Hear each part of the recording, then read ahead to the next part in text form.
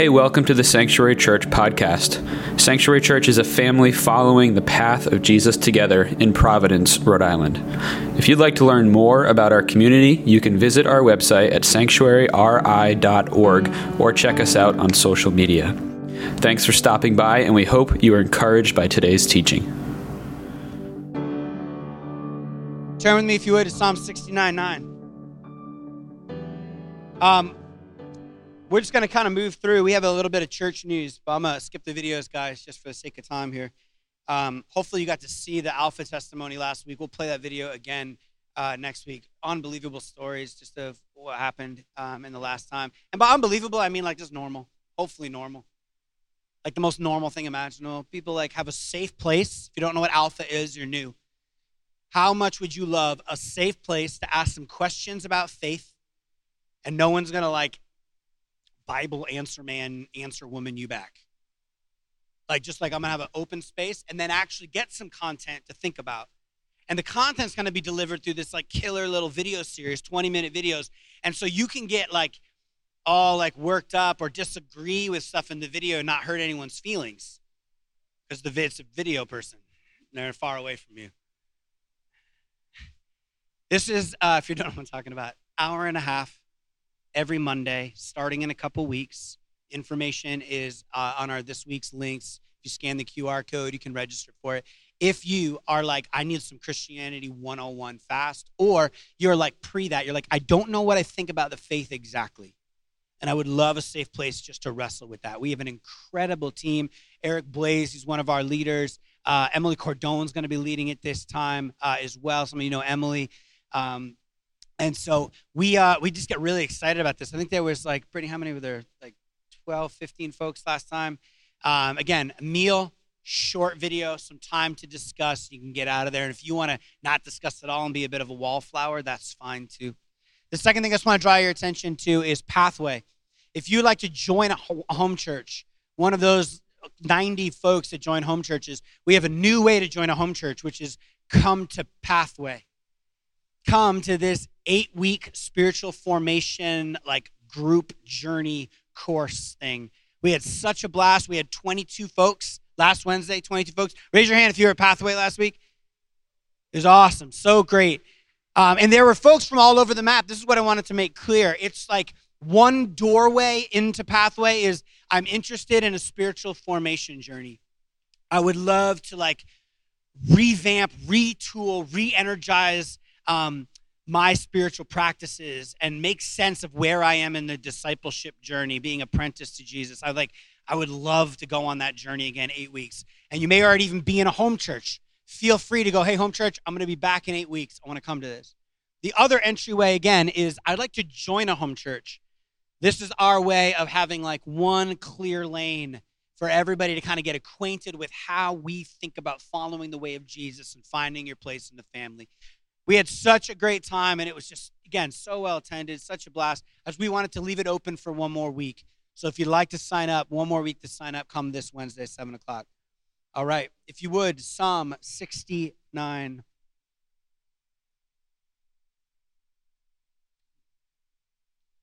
Sure, I put my Bible. That's all right. Psalm 69. There's just this little verse in here that I had forgotten about, honestly, until I was at a prayer meeting, prayer conference this last weekend. I'm not going to unpack this psalm. This is not where we're starting, or not where we're ending. But Psalm 69:9 says this. The psalmist is basically saying, I'm a little much. Anyone else like kind of in worship or for the Lord, they feel like a little much? Anyone met somebody who just loves, my brother loves Tom Brady a little too much. Even after he betrayed us. R.I.P. Tom Brady from the NFL, by the way. How many think he's going to come back to New England for one more year? Sneak attack? No, it's not. Just a little too much. It's just a little too much. The psalmist David says, for zeal for your house consumes me. and the insults of those who insult you fall on me. When I weep and fast, I must endure scorn. How many with the tragedies that have happened, some of the shootings that have happened in our city, you have wept. Maybe you felt compelled to put some things up on social media. You've been compelled to go and advocate, to go and help and serve. And you get the sense that some people are like, all right, that's a little much. You're weeping. Right? Jesus wept over the city when he saw the brokenness. Jesus actually, this passage is quoted, this exact verse, I'm consumed with zeal. Do you know when Jesus, this verse is quoted for Jesus? When he clears out the temple. When he looks out at the temple and he goes, this is turned into this sort of place of trade and den of robbers. It's basically an indictment. I think it's appropriate to say where there have been moments in the West, specifically recently in the church, where the church becomes some like big consumeristic, product-driven thing. When it begins to lose the point, Jesus goes in with a bit of zeal and literally starts knocking over money changers in the house. Lest you think the way of Jesus is devoid of passion and pursuit. Lest you think the way of Jesus is always something like kept up and buttoned up and tied up and courteous. I would just encourage you, humbly submit to you, read your Bible. It's not. If you've ever been taught a Christianity that emphasizes decorum over grace and truth, you have been sold something wrong. Zeal for my house. I have a zealousness for my house. For David to say this is more than a zealousness just for like the synagogue. It is a zealousness for God's presence. For God says multiple places in the surrounding Psalms, that's where he dwells, is in the synagogue. God dwells with his people when they gather in this place. It's the same ache that we started our gathering with. Better is one day in your courts than thousands elsewhere. My goal for this message, for those of you who know what this series that we're jumping into today, is not to add any like sweet little wisdom nuggets for singleness or for married life or for like brother and sisterhood.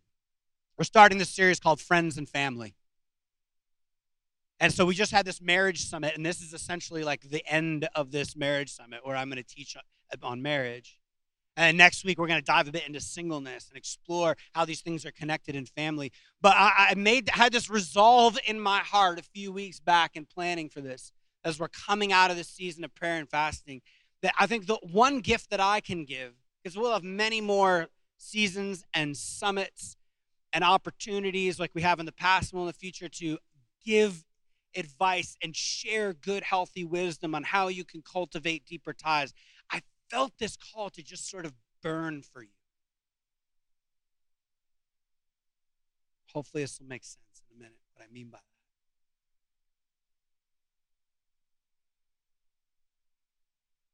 that. The role, I think, of the follower of Jesus who is walking faithfully with the Lord, the role, the call, the mission is in part to burn for each other, to raise the temperature for friends who are struggling with apathy and despondency,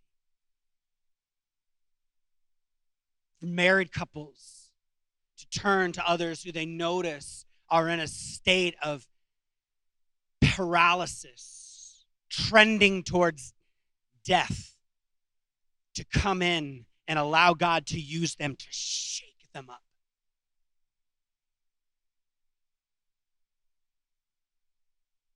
Because all of the incredibly good and true and beautiful technique and rhythms, counseling, resources, these things don't really catch fire until there is a zeal in the heart of a person to change, to let God in and actually move things. There's got to be just the littlest bit of hope.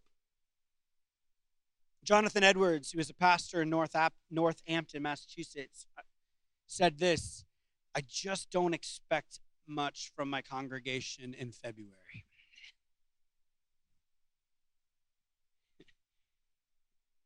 It's like it's cold.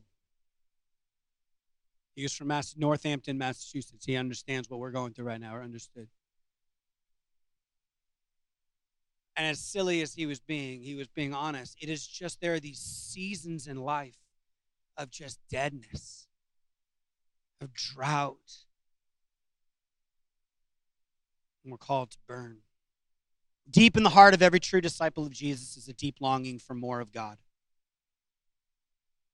For more of him. We might each describe that want a little bit differently. And to some degree, I think very few of us have words for it. But at the core, what we desire is to really know God in an intimate way. In a way that only love knows. Ephesians 1:15-18. Because I have heard of your faith in the Lord Jesus, Paul writes to the church at Ephesus, I do not cease praying for you, that God may give you the spirit of wisdom and of revelation in the knowledge of him, having the eyes of your hearts enlightened. God's great desire is to be known by us. What a fascinating verse. To people who already know God, the prayer from Paul is, will you enlighten my heart and my eyes? Even that word enlightening, it sort of gets kind of co-opted by certain strands within Eastern spirituality. But this is deeply rooted in the biblical tradition. Enlighten my heart. Allow me to see deeper, to know more. Can you just say there is more? As it turns out, it's not just like this desire that God's planted in us for him, though it is that. This is God's desire. We read in Jeremiah 31, this is the covenant I will make with the people of Israel. I will put my law, which was the way, the truth, and the life, in their minds, and I will write it on their hearts. I will be their God, and they will be my people. He's speaking of this day and age now. He's functionally talking about February 5th, 2023 right here. There will be a time where God will make himself known to us, and his spirit will come and dwell in us. And some combination of our enlightenment of realizing this is what God has been like all along, and God actually sending the Spirit to us in some way that we don't have to go to the temple, we don't have to do some things to have access to God. It's somehow God dwells with us. He says, no longer will they teach their neighbor or say to one another, know the Lord, because they will all know me, from the least of them to the greatest, for I will forgive their wickedness and I will remember their sins no more. At the heart of the new covenant, which is what this is God's desire that we will all know him. If all that went over your head a bit, just hold on to that phrase. God's desire is that we will know him. It is a cry from God for us to know him. And so what do you want more of? You want more intimacy and more friendship, more love from the Lord. A deeper hunger to be able to do what Paul tells us we can do, which is to pray unceasingly. Which, by the way, is not just closing your eyes and saying a bunch of stuff all day to God. No, prayer, as many of the saints have talked about it, is simply being in the presence of God, relating with God. Constantly your eyes are just up. As you serve and as you love, as you do justice and walk humbly and love mercy, as you tend to your kids and clean the diapers and are in class, you find yourself drawn in and in communion with the God of the universe. You've met people like this, right? Something about them that just hums with divinity, with love and blessing and truth. Turn with me to John 6. John 6. To truly know God is to love God. And we see this. To truly know God is to love God. John 6, Jesus has just said all these offensive sounding things. We don't have time to get into it all. And then in verse 66, from this time, after he said all these offensive things to this really big crowd, and by the way, just offensive in that it just like they're religious. It was just too much. It was zeal for his house. It's like, what are you talking about? Eating my blood, drinking my flesh, all this stuff. And verse 66, from this time, many of his disciples turned back and no longer followed him. You do not want to leave too, do you? Jesus said to the 12, to the ones who had been most intimate, walking with him. And Simon Peter, my boy, answered, to whom shall we go? You have the words of eternal life. By the way, Jesus says this is eternal life, that we would know him. Apparently, experiencing the life of heaven is directly correlated to knowing him. I'm going to keep coming back to that phrase. You say knowing him. Lord, to whom will we go? You have the words of eternal life. We have come to believe and to know that you are the Holy One of God. For 11 of these disciples, this knowledge that they had wasn't just intellectual. They had come to love him and trust him even when he confused them, as they trusted him. In Luke 8:10, you don't have to turn to this, just listen. His disciples asked him what this parable meant. He had just explained a parable in Luke 8:10. He said, the knowledge of the secrets of the kingdom has been given to you. Jesus disclosed the secrets of the kingdom, whatever that is. They didn't disclose to others, those that he was walking intimately and close with. Say it again, there is more. John 14, whoever has my commands and keeps them is the one who loves me. The one who loves me will be loved by my Father, and I too will love them and show myself to them. Fascinating. I will show myself to them. Whoever who knows my commands and who keeps them, we'll come back to this at the end, is the one who loves me. Right? Because I can say I love my wife all I want, but if I don't take out the trash and don't help take care of the kids, right? Don't pay her any mind. Don't go in on the bank account.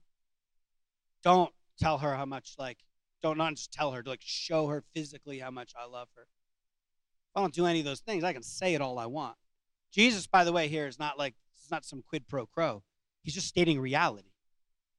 If you love me, and you think that I'm the king of the universe and I'm reflective of God, you'll do what I ask because it's for your benefit and my benefit, and this is what will draw us closer. I will show myself to them. Let that just burn in you for a minute. There's more.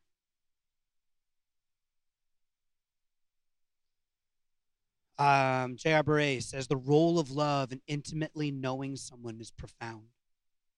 On one hand, we cannot intimately love someone we do not know. So knowledge must precede love. But on the other hand, the deep love of intimate friendship is the door to even deeper knowledge of the beloved. Because intimate friends, they entrust themselves and so disclose more of themselves to each other. So there is an intimate knowledge accessible only through the deep love that results from and produces even more profound trust. To truly know God is to love him. You've got to know something about someone to begin to love them. But then if it doesn't actually take the form of real love, then they're not going to open up. You're not going to open up. And you can't go deeper. In that case, there isn't more. Okay? We following? There's more. Sean, you got me. Come on, guys. I know it's February. We're here for it, right? Johnny Cash. I thought that might help. Just break the room. That has nothing to do with my message. Just kidding. It really does. Johnny Cash and June Carter, one of my favorite love stories. Anyone know anything about June Cash and June Carter and Johnny Cash? Just in love till the end. The story had a very not okay beginning. But my goodness, the people that talk about their love, the dear friends that no one's ever heard of to Tom Petty, they recount these stories of how unbelievably profound their love is. They're the ones when you're at a party. Have you ever seen a couple like this? You're at a party and everybody's hanging out. And naturally, when you're at a party, you invite friends over, you're excited to talk to other people. Right? It's sort of the novelty of the time. You're going to be going home with your spouse. You're going to be going home with your partner. And so what is it about that time that's you would want to in any way steal away just with them and like snuggle up on the couch and just like talk and laugh in the corner? Have you ever seen a married couple like this that happens? Maybe that's you, hopefully, time to time. It's like the whole point of being there in some ways with others is to talk to others. You're going to have plenty of time with this like old hag next to you. And then you find it's a joke. And then you find yourself sitting on the couch just caught up in conversation because there's something about them. Now, maybe this isn't you right now, and you're like, actually, that has not happened ever. That's okay. That's okay. That's what we're here for. Keep our eyes up. Renewing those vows, renewing that desire to get to that place. Here's why I say this. There's something about that kind of marriage, the old couple in the corner of the room, Johnny Cash and June Carter, that stir us. They inspire us. Why?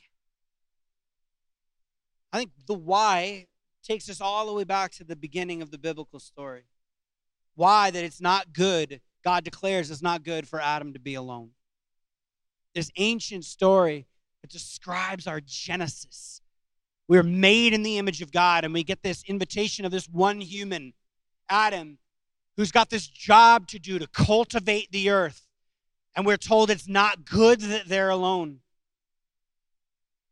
None of the animals fit. And so God makes for Adam a partner, and it's in this context that God announces the woman. Adam has something to do, and it's not good for him to do it alone. So God says, I will make a helper suitable for him. By the way, the word helper here is the word Ezer. Can you say Ezer? Yeah, Ezer. We can find it in Psalm 121. I lift up my eyes to the mountains. Where does my Ezer, my help, come from? We see it in Psalm 89 where the words of God are recorded. I have bestowed Ezer on a warrior. That's strength. In Psalm 121, the word refers to help that comes from God. Psalm 89, Ezer means, again, strength. So just to be clear, when we read helper, in our context, we're like, this is like some secondary thing. No. I think it's used a total of, I forgot to do the count, like 29 times in the scriptures referring to God. Bones of my bone of my bones and flesh of my flesh, we read next. Bone is a way of talking about strength, and flesh is a way of talking about weakness. Right? There's this sense that what's being said here is where I am weak, she is strong, and where she is where I am weak, she is strong, and where she is weak, I am strong. There is this corresponding strength. They fit together, they fill each other up, they cover each other. There's this oneness. And for any of you who I happen to have the joy of marrying, you know this word that I love, that I drop into nearly every single sermon I give at a wedding, which is this word echad. Can you say that with me? It means oneness. It's the word that's described for God, and it's the word to describe the oneness that exists between Adam and Eve, the first marriage. Oneness. In the English lexicon, there's like 200,000 plus words. In the Jewish lexicon, there's about 7,000. So one word carries a whole lot of freight, and the context helps fill it in. But one of the great gifts of the Hebrew language, and if you ever had a chance to learn anything about Hebrew, hopefully you've picked this up a bit from our sermons, is words have this semantic range. And so it's fascinating that the dominant analogy throughout the scriptures for us and God is marriage. For us in heaven is marriage. We'll get to singleness tomorrow. It gets really rich. Basically, you guys are the strong ones. But it is this picture again and again of oneness. There's something about when a couple comes together and give themselves fully to one another. It's why in the ancient scriptures, marriage, you weren't fully married until you had sex. You'd have the whole ceremony, Everybody would go, yes, you do the covenant signing and all the stuff and the certificate. And then everybody would go and the party wouldn't start. Because you know where the married couple's got to go? They're not taking pictures. Nope. Imagine that. Just like you're in a tent and you're like, okay, everyone's outside and they want to party. Is it like a make them wait situation? Like, let's really make them wait? Or is it like, let's get this over with? My daughter, by the way, at the beginning of the sermon was like, Dad, can I sit in for the sermon? I'm like, no, sweetie, not today. I don't know. I don't trust what I'm going to say.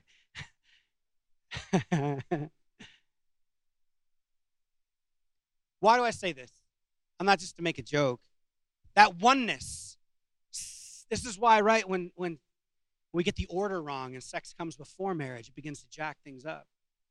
By the way, just sociologically, most people who engage in that, in having sex a bunch before they get married, like their intimacy, the way they evaluate their own intimacy, divorce rates. There's all sorts of data that just show from a scientific level this is not the right move. The biblical picture is so fascinating because what it's saying is saying sex is actually something to be elevated. It's this picture of oneness, of God, of other coming together.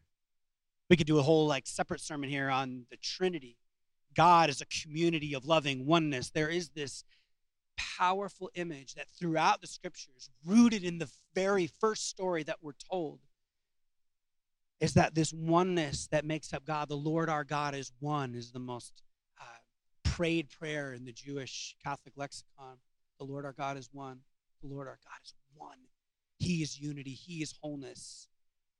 This is the picture that we then get for what a married couple is. One flesh. The man and the woman should be one flesh.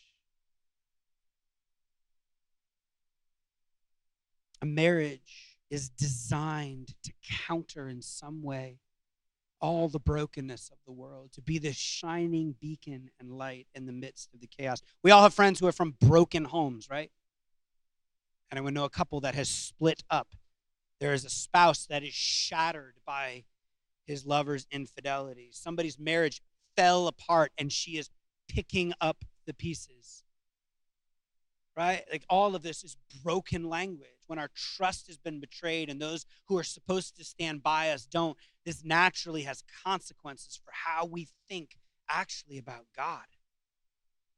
It can become hard to trust that God is good when our significant relationships simply aren't. And so not to add to the brokenness of the world, but to add to the oneness of the world, this man and this woman who have given themselves to each other are supposed to give the world a glimpse of hope, a display of what God is like, a bit of oneness on earth. And then finally, my favorite part of the passage. After all of this leaving and cleaving and bone and flesh, the passage ends with this epic line. The man and his wife were both naked and felt no shame. No shame, no embarrassment, no apologizing for who they are, no covering up, no pretending, no secrets, no masks, total acceptance. Amen, right? It's terrifying to let somebody see who we really are. Terrifying. We want someone to see us exactly as we are and still love us, to see the darkness in our hearts and the bad habits and all that we've done, our biases and our shortcomings, the things that we aren't good at. Being naked, it's been said, is terrifying. Because it's about being known. Not just this naked, this naked. It's about being known. What would it be like to be with someone who loves you exactly as you are? It's our question for each other, those of us who are called into marriage. It's our question for each other, those of us that are called into church and friendship, which is everybody who's a follower of Jesus. And it's the question for all of us universally because it's our question for God. Can we be honest? Do you love in some absolute way? This is what we crave. And to not just know this in our mind, but to experience this in our body. To know that we are loved. The couple that lingers talking with each other like at the end of the party. The couple that's still in the corner laughing and talking it up while everybody else is talking to each other. These are people who understand something that we could take a whole day to unpack like a systematic theology of. But it's this, that there is infinite depth to the human soul. They understand that people are highly complex and that the soul is deep. And that if you are dealing with the infinite, if you're trying to connect, and there's no end to the depth of your souls, then this will probably take a while. And that it will take hoping and believing and trusting that there is more. And having a zeal for that moreness. To pursue being naked and pursue knowing and being known, right? Because you can pursue being known as much as you can pursue knowing. Some of us ask a lot of questions of our significant other, but we actually don't know how to open up ourselves. Some of us berate and demand openness, but are not interested in actually figuring out how to help our person open up.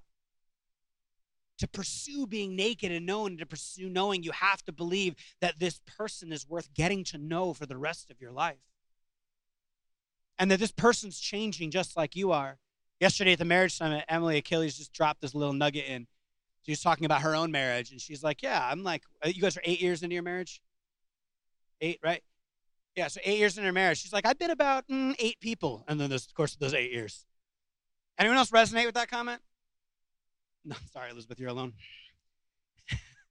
I know I've been at least 3 or 4 people over the course of the 12 years of my marriage. Come on, anybody else?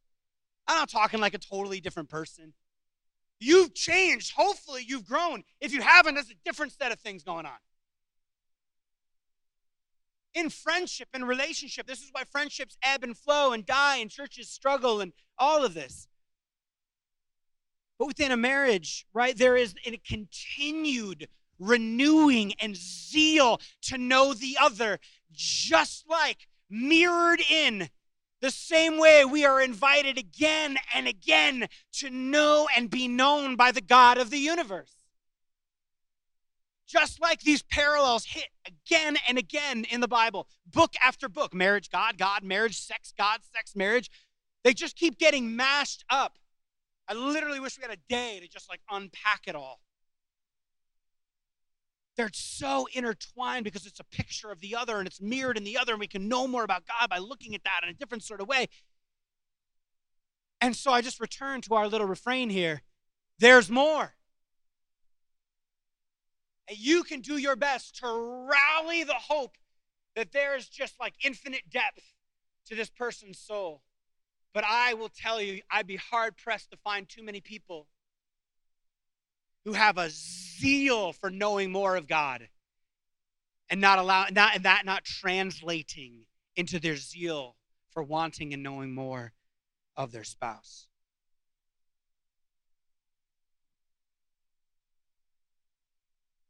Our understanding of what it means to be naked reflects what we believe about the soul. Can you get to the end of a person? And more importantly, or as tied, can you get to the end of the Lord? The failure to understand the infinite depth of the human soul is often why people who are married have affairs. They stop exploring the person they married. They stop being curious. That was the word God highlighted in my heart at the marriage summit yesterday. Andrew, stay curious. Stay curious. This isn't just to married folks, for all the singles that have like tuned out. Stay curious. Stay curious about God. Could I walk in more freedom and more life and more love, have more clarity on my calling, more vision? There's more. And to cultivate that curiosity when it comes to then the person that you are married to. Whether you find yourself in the worst of valley on the brink of divorce, or you guys are like, you feel like you could like fly right now. There's more. There's more. There's more hope. There's more grace than you think. There's more joy. There's more stories out there of people who've been in a worse spot than you are, who had a revival in their marriage. There's more. There's got to be. I don't know what you're here for at church today. Unless you're, by the way, just brand new, welcome. I don't know what you're doing here. It's pretty much the only reason I show up. I didn't want this job. It took me 10 years after I turned 20, after I turned 20, resisting this calling at all costs. The guy was like, I need you to burn, Andrew. You're a hot mess, man, but I need you to get up there. I need you to burn. I need you to burn, and we need each other to burn for each other, because some of us can't burn right now because it's like literally like smoldering coals. Just a little bit of smoke. We need each other. Your spouse, to be clear, by the way, it's not God. But I muddy the waters today. I muddy the waters because Jesus invites us to this. The way to wanting more is really simple. Jesus says he will come to us, see us. One translation, manifest himself to whoever loves him. 2 sentences later, he says, if anyone loves me, he'll keep my word, and my Father will love them. And we will come to him and make our home with him. I don't think you get more intimate than that. Home, make your home with him. We're called to abide in him, which is to make our home in him. If we love Jesus, both the Father and the Son will manifest themselves to us through the Spirit of truth who dwells in us, it says in John 14. These are very precious and great promises, Peter tells us in 2 Peter 1:4. The way to know God intimately, to experience the relational communion promised in the new covenant isn't complex. It's hard, but it's not complex. Believe in me. Believe in me. The word there again is pistos, which is trust me. Trust me. Believe that I'm there. And trust me. I got you. It might be a little bit hard right now because of this decision, this mess, this thing that we let in, this like faulty move, this outside stress and stimulus, this thing that has just like been unearthed in me. Whatever the stuff is, he is still trustworthy. And it's still hard. It's still hard. But friends, we can spend the rest of our lives asking God to give us new glimpses of himself. Even in heaven, we get this picture of free from sin that will never exhaust all there is to know and love about him. It's like you'll always hunger, which raises so many interesting questions. I don't know why I'm coming up the aisle, but I'm going to say it right now. If the picture at the end, at heaven, is the great banquet feast, those of you who know your Bible, just a little bit. You know this picture, right? The great banquet feast is like a picture of the end. Every tribe, tongue, and nation. This is why it's going to be so hard for like there to be a bunch of racists in hell. I mean, in heaven. Whew. There's that quote. Somebody like grabs it, pulls it out, puts it on Twitter. I'm done. Great being your pastor. Right? Because it's going to be really hard in the presence of every tribe, tongue, and nation to have animosity in this place. This is the picture of God making everything right and everything well and everything new. But maybe the great banquet feast, because apparently we in some way, if we can take this metaphor, and I don't know if we can this far, we're going to keep hungering and keep wanting more and then even more and then even more. Well, maybe the great banquet feast, this is so lame, it's like a tasting menu.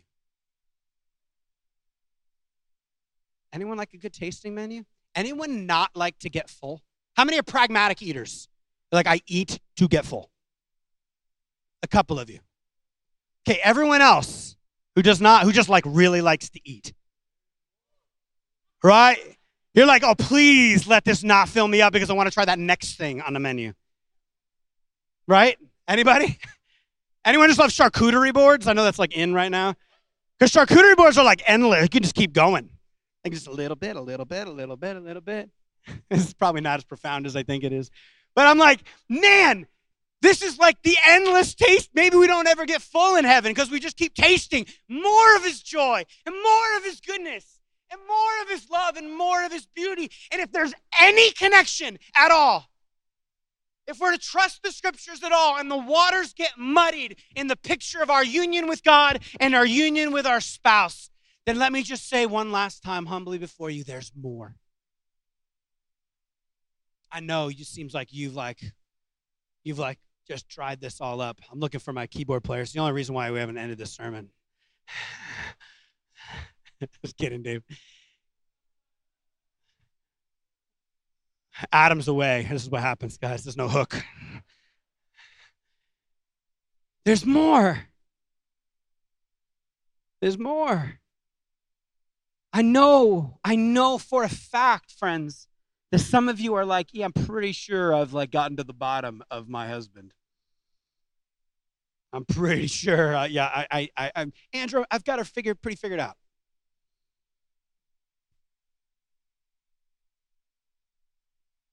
I want to pray for you because I think you're wrong. I think you're wrong. There it is. Friends, right now is a moment. I have to believe it.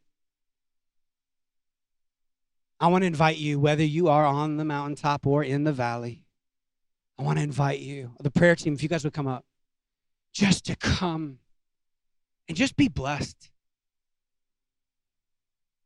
Right now, if you're in the valley, maybe you didn't make it to the marriage summit, you didn't fill anything out, and this was like the conviction you needed. I would love to sit with you, Andrew, and have you just burn in front of us for a little bit. I don't need you to burn in front of us. I need Corey, to just calmly and confidently, ask me some questions. I would love to sit and talk with Elizabeth and Grant. I need help and intervention right now.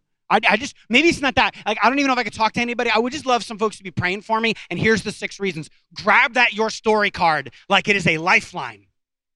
Grab it right now. And for the rest of us, let's come. Here, guys, let's line up the front. Kevin Fisher right here. You're all going to beeline it for him. Man, Laura, some of these folks are prophetically gifted. Just say, Laura, maybe they don't have a word for you, but they may have a word for you. Yeah, Elizabeth, come up. Thank you. And to all the single folks in the room, by the way, if you're engaged or about to be, I see you. I'm not going to call anybody out, but you're going to call yourself out if you walk up here. Come up. Come be blessed at the beginning of the journey. Our prayer for you, our blessing for you is there's more. May you know. May this room know. Would you bow your eyes? Bow your eyes. Close your eyes and bow your head. I'm done, guys. Man, would you, Holy Spirit, would you just fall on this place? Would you awaken our awareness, Lord, to you, the God who can heal and make whole? This sermon was as much for married folks as it was for folks who are struggling in their walk with you, God. I want to encourage you, come forward today and just receive prayer. If you're just in a place of feeling so disconnected from God, and you're like, man, I want to burn again. I want to invite you, go back and remember that moment where you first encountered God, where you first could sing with a whole and genuine heart, Amazing Grace, how sweet the sound that saved a wretch like me. Go back to that moment. And let's rekindle, together as a whole church, our desire for God, our love for God, our trust that he's just not distantly, far off good, but he is close and wants us to know him more and more and more, that we might walk in greater life and freedom, and joy, goodness, and all of this stuff. If while you're up here, you'd like to come and take the bread and the cup, come and just take it. Take seconds if you need it. Like, I need some extra grace. Come and take the bread and dip it in the cup. I know it's not the normal way we take communion on a Sunday.